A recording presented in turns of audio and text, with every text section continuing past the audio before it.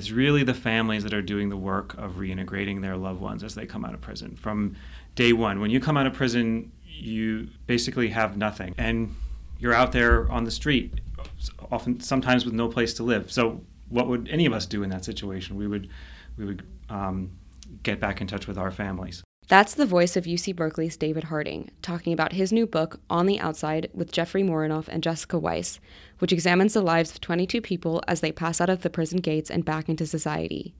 Hello and welcome to this episode of Who Belongs, a podcast from the Haas Institute for a Fair and Inclusive Society at UC Berkeley. My name is Sarah Grossman, and I am one of the co-hosts of this podcast.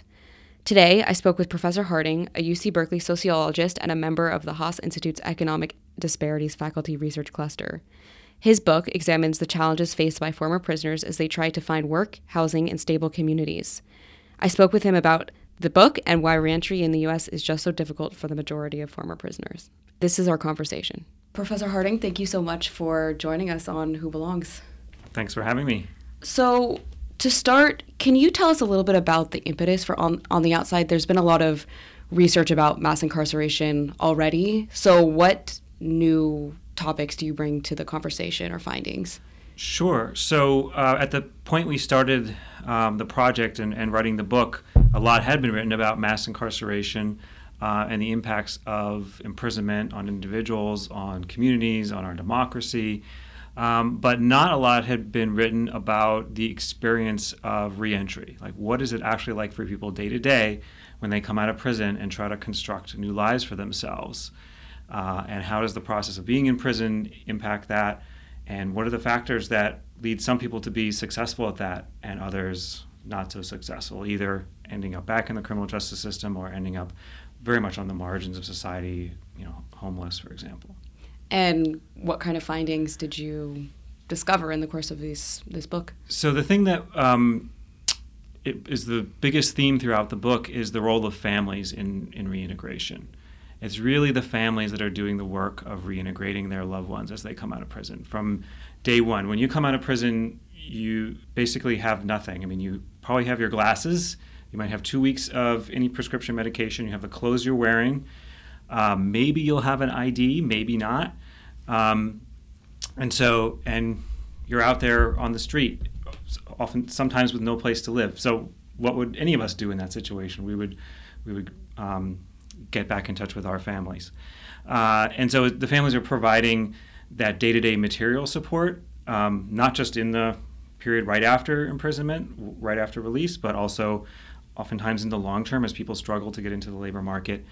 And they're also doing the work of reconnecting people socially to churches, into social networks and larger friendship networks and things. One of the things that was most surprising about this study is that we often assume that when someone comes out of prison, they're just going to go back to where they were before, right? This sort of cycling in and out of prison. And we actually found that that's not the case, that the majority of people coming out of prison are going back to new neighborhoods and new communities after release. But what they do have ties to is their family. And obviously that leads to different outcomes compared to people who have really strong family support and people that don't. Is there a way that the government or the state can step in and offer what families offer and kind of close that gap? Yeah, I mean, there's a couple things that could be done. I mean, one thing is we could do more to help people in prison reconnect or maintain contacts with their families in the first place. We build our prisons far out in rural areas, often very hard to maintain that contact. Visiting policies, expensive phone calls, things like that make it hard. But for those who don't have family support after release, oftentimes they do rely on government or even private charities. So, living in homeless shelters or treatment programs or programs like the Salvation Army, relying on soup kitchens and food stamps for food, just to get by to meet those basic material needs. The research you discuss in the book followed more than 20 formerly incarcerated people after their release. Could you share a typical story of such a person? Obviously, every story is different, but can you kind of describe that process? Sure, yeah. So I'll tell you about one of our subjects who we call Randall in the book. These are all pseudonyms, of course. The first thing he told me when I met him in prison about a week before release, he said, "I've got 9 felonies, firearms, drug selling, car theft," and he was just really stressed out about what was going to happen when he came out. He had experienced a lot of trauma as a youth and a young adult, and around child abuse, sexual abuse. His revelation that his family had sort of broken a lot of ties with his family. Some of his family members were still involved in drug use, alcohol use. He was very worried about coming into too much contact with them, but on the other hand, they were the only people he was going to be able to rely on. He came out and had a very unstable living situation. He was in drug treatment programs, homeless shelters. He was living on the streets in the dead of winter in Detroit. And eventually he found, doing couch surfing, with different friends and people distant family members, but he would quickly kind of overstay his welcome and move on. He eventually found a kind of more permanent home with a distant family member, and sort of became a little bit more settled, but he really struggled to find any sort of job. He had actually had work experience before prison. He had worked at a fast food restaurant as a manager, for example, but with his criminal record and in the neighborhood he was living in Detroit, jobs were very far away. It would be a whole day's trek just to go and apply for a few jobs. Eventually he connected with a new romantic partner whom he met in a drug treatment program. She was also a former addict, and they eventually started living together. She was able to help him apply for lots of jobs using the internet, going online, which he didn't have any experience with. And he eventually, 3 years later, after he got out, he eventually found a job as a line cook in a diner type restaurant, and that's where we left him. And is that kind of a typical story that it takes 3 years? So not everybody took 3 years necessarily. Often people to find work. Often people found work and then lost work, and so struggled with the same material problems, but for slightly different reasons. I think what is typical is that experience of trauma prior to prison, which in many ways sort of led to the crimes and the decisions he made that got him in prison, the struggle to sort of reconnect with family, the difficulty of navigating high poverty neighborhoods where jobs are scarce and opportunities to do other things are quite plentiful. So that's the sense in which Randall is typical. I'm curious, with this anecdote and with others, obviously there's interpersonal biases that come to play when it comes to finding jobs and housing, but what about structural barriers to finding housing and stability? Yeah, so one big one is the criminal record itself, and the stigma that carries. Many people sort of struggled with how should I present myself with this criminal record to an employer? Should I tell them up front and maybe then I just won't even get considered? Should I hide it and then try to tell them later after I maybe get the job, but then I might be fired? And that also applies to housing. Landlords are doing criminal record checks also. The other thing that happens to people when they go to prison is, because you're just sort of plucked out of society almost on a moment and have very little ability to have any sort of contact or manage your affairs, is you often end up with a lot of debts. If you have back rent to pay because you just disappeared and the landlord's wondering what, haven't you paid your rent? You can't keep up with your bank accounts, your credit cards, anything like that. And so these days, a lot of people are doing credit checks. Of course, with landlords are doing it and employers are doing it, and people who've been in prison often have very poor credit as well, in part because of their involvement in the criminal justice system. So that's one structural thing. I think the fact that people are moving to high poverty neighborhoods, we would also think of as kind of a structural factor, that these are the communities, both where they're from, but also that are going to accept them, and where all of our institutions are, like drug treatment programs and homeless shelters in particular, where they're going to be located. And so the mismatch between locations where people are, the difficulty with transportation, and then and the distance to jobs is a real barrier too. Are there any specific policy measures you could envision that would help solve some of those challenges? Well, I think we could be smarter about where we place the services and the housing that we are providing to people, and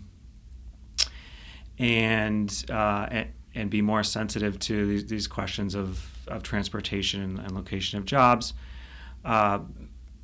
Certainly, it's also some of the subjects described being on parole is kind of a full-time job, especially the first few weeks after you're out. You've got to go see your parole officer often. They've got all these programs and treatment things and services they want you to check in with.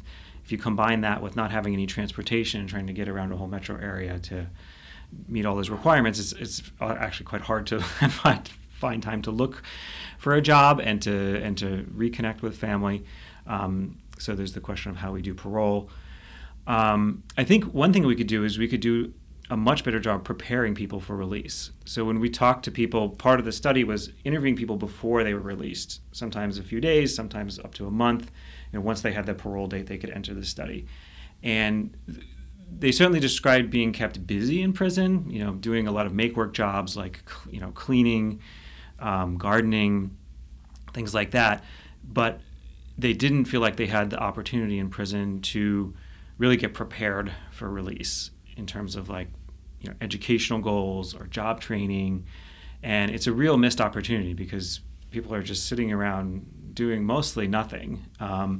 Prison isn't the ideal place to do schooling, but it is a missed opportunity to use that time productively. Could you give some concrete examples of the type of training or preparation you'd like to see? Well, I think we could. There is a focus these days on basic literacy and numeracy skills. That's where a lot of it comes in. And then helping people with GEDs. But people talk about wanting to be able to take college courses or job training programs for jobs that are actually plentiful and appropriate for their skill level and also appropriate for their criminal record, right? So a lot of jobs are forbidden for people with a criminal record due to various either laws or occupational licensing rules. And so selecting those carefully.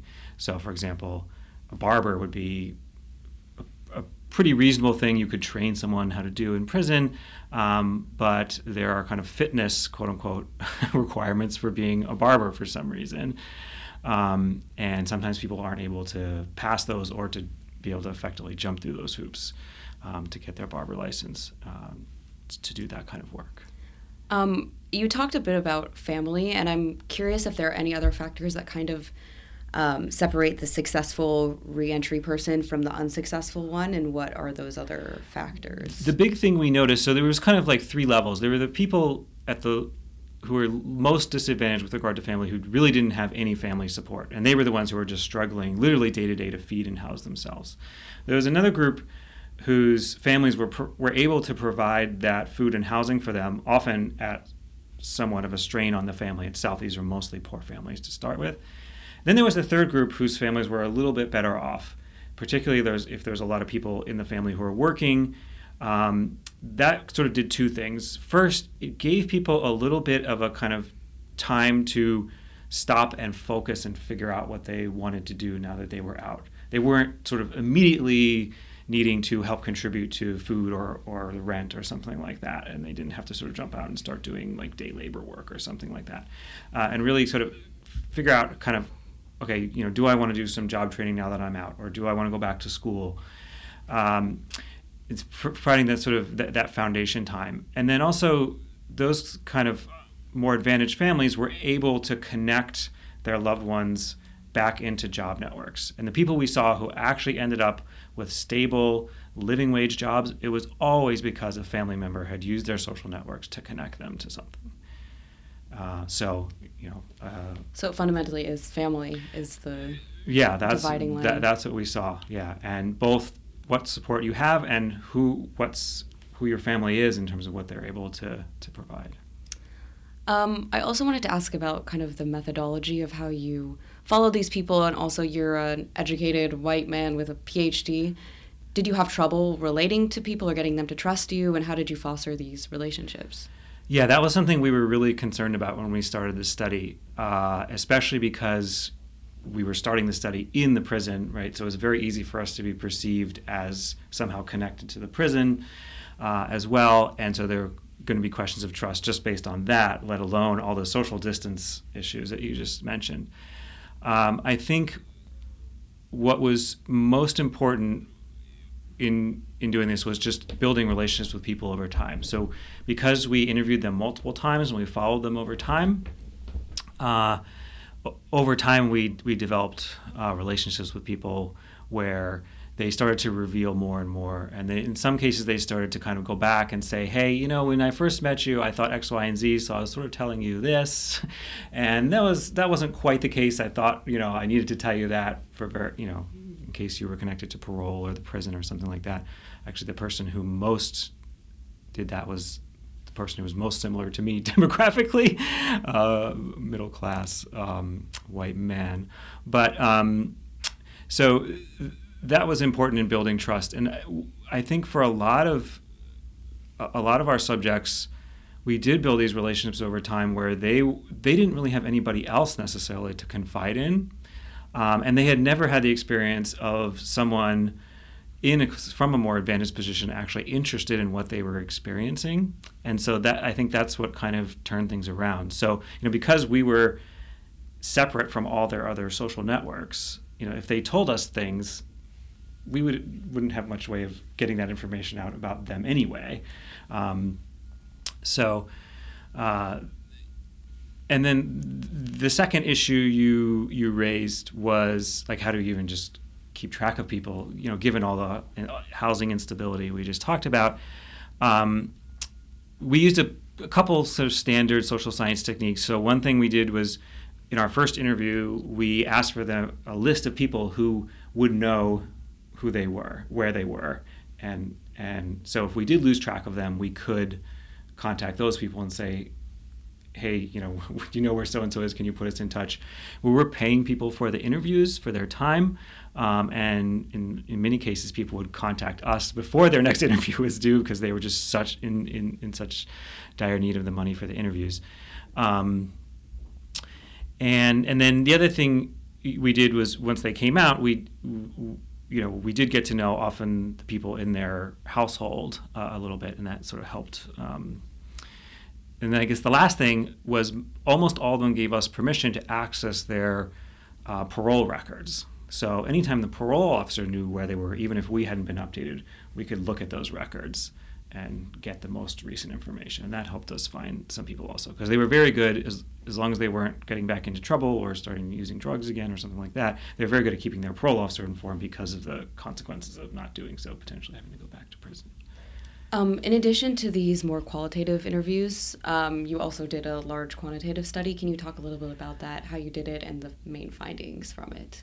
Sure. So what we did for that is we worked with the Michigan Department of Corrections. One of our research team members was actually working in the headquarters in Lansing, Michigan, in the state capital, to extract data from all their databases. So we selected the population, so everybody who was paroled in Michigan in the year 2003, and then we followed them over time. And for a third of them, we actually went through and coded up in detail all their parole agents' case notes about where they were living and who they were living with, which is how we got all this information about. And what does that mean, to code it for people listening? So we just looked at it. It would say, like, so-and-so is living here. Here's the address. We would enter that in our database. And then we could use that address to, quote-unquote, geocode it, right, to attach it to see what neighborhood is that, what are the characteristics of that neighborhood, and then also we took great care to write down, like, what household are they living in, whose household is it their own household, is it their mother, their aunt, are they living with an adult child, who else is in the household, and so that's how we're able to sort of track a lot of this residential instability. And basically the way we use that information in the book is to provide kind of the big picture, right? Like, what are the rates of employment? What are, how often do people move? Something that wouldn't be very good to measure with only 20 people, right? But if we have over 3,000 people, then we can get a pretty good measure of those kind of things when we aggregate them all together. And what do those numbers reveal to you? Well, the residential instability number is just shocking.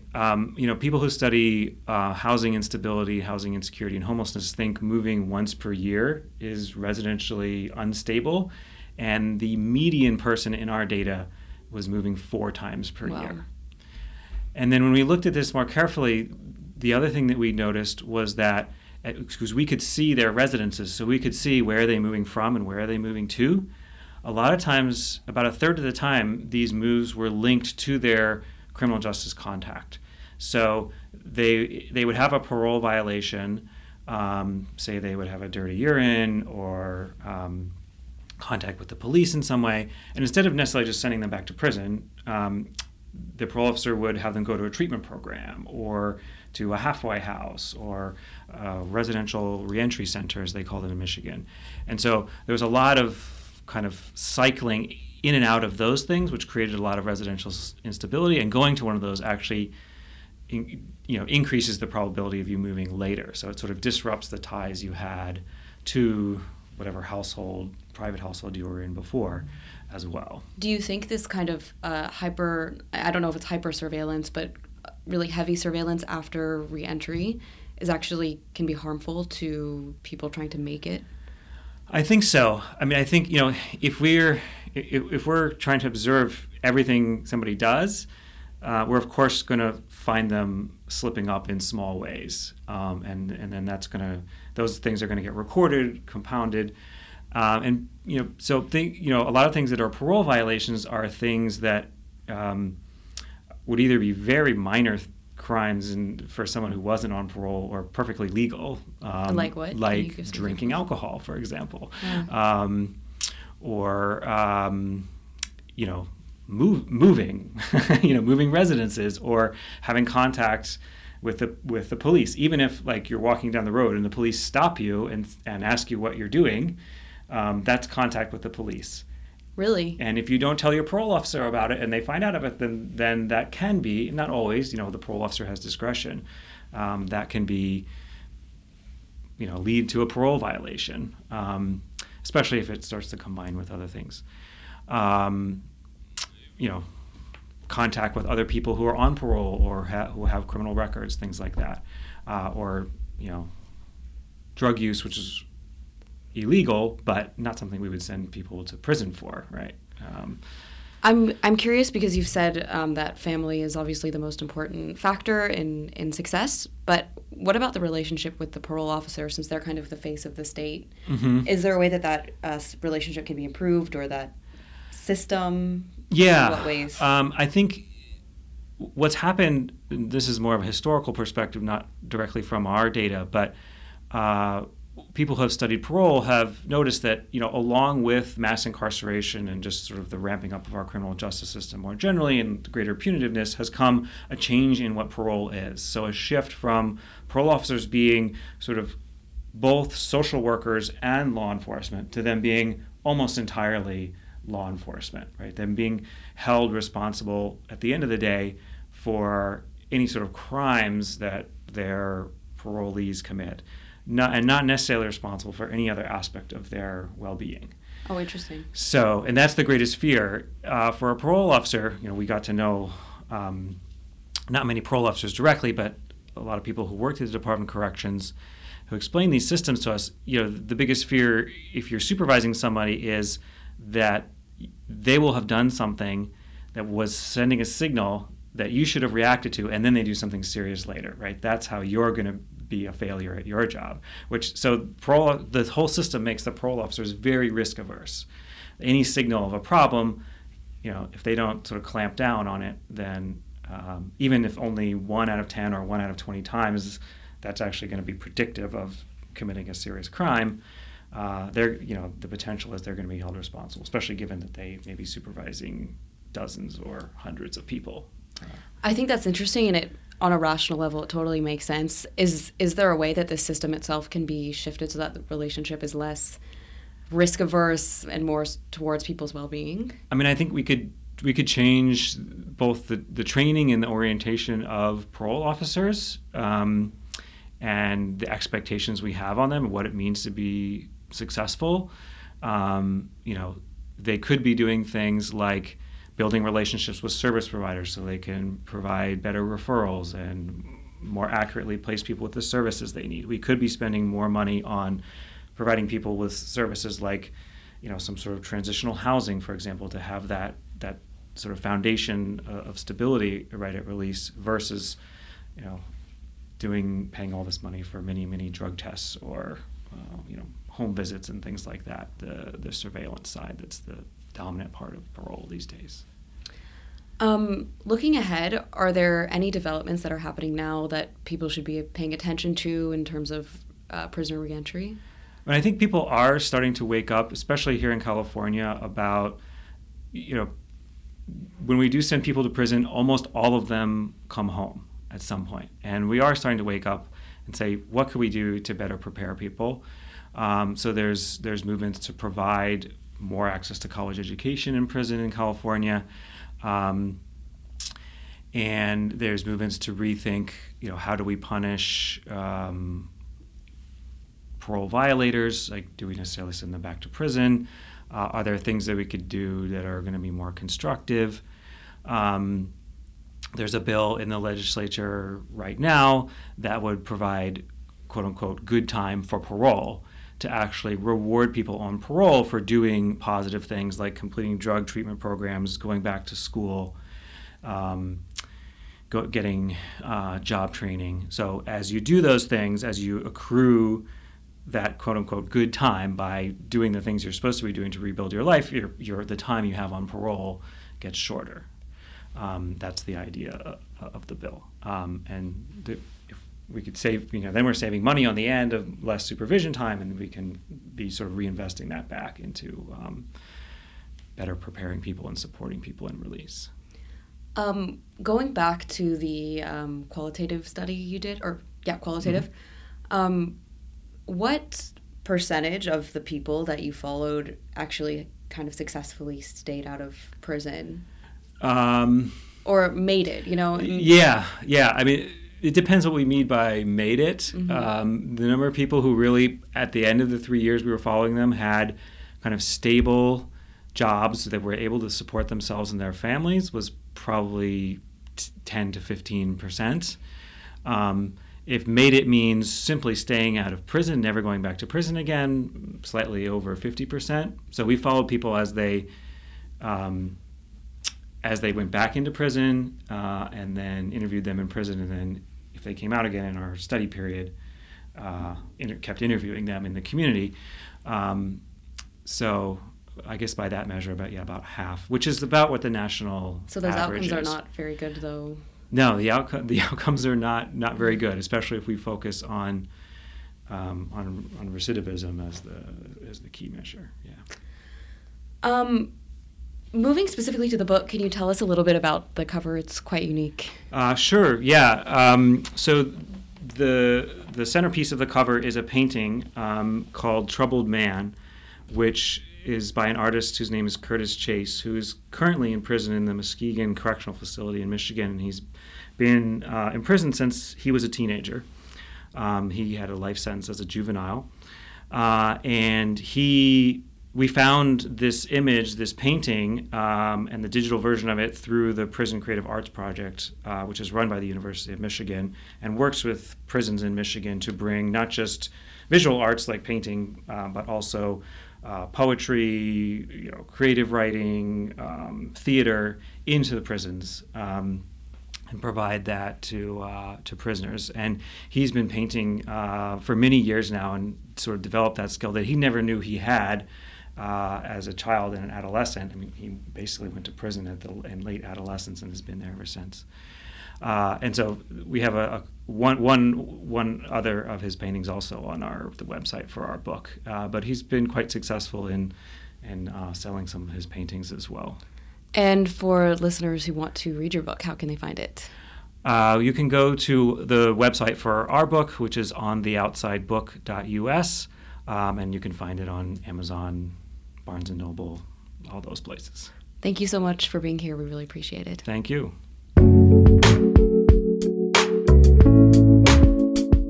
And that concludes our conversation with UC Berkeley professor David Harding, who spoke with us about his new book, On the Outside, Prisoner Reentry and Reintegration, with co-authors Jeffrey Morinoff and Jessica Weiss. Find this episode and others at haasinstitute.berkeley.edu/whobelongs. Thank you for listening.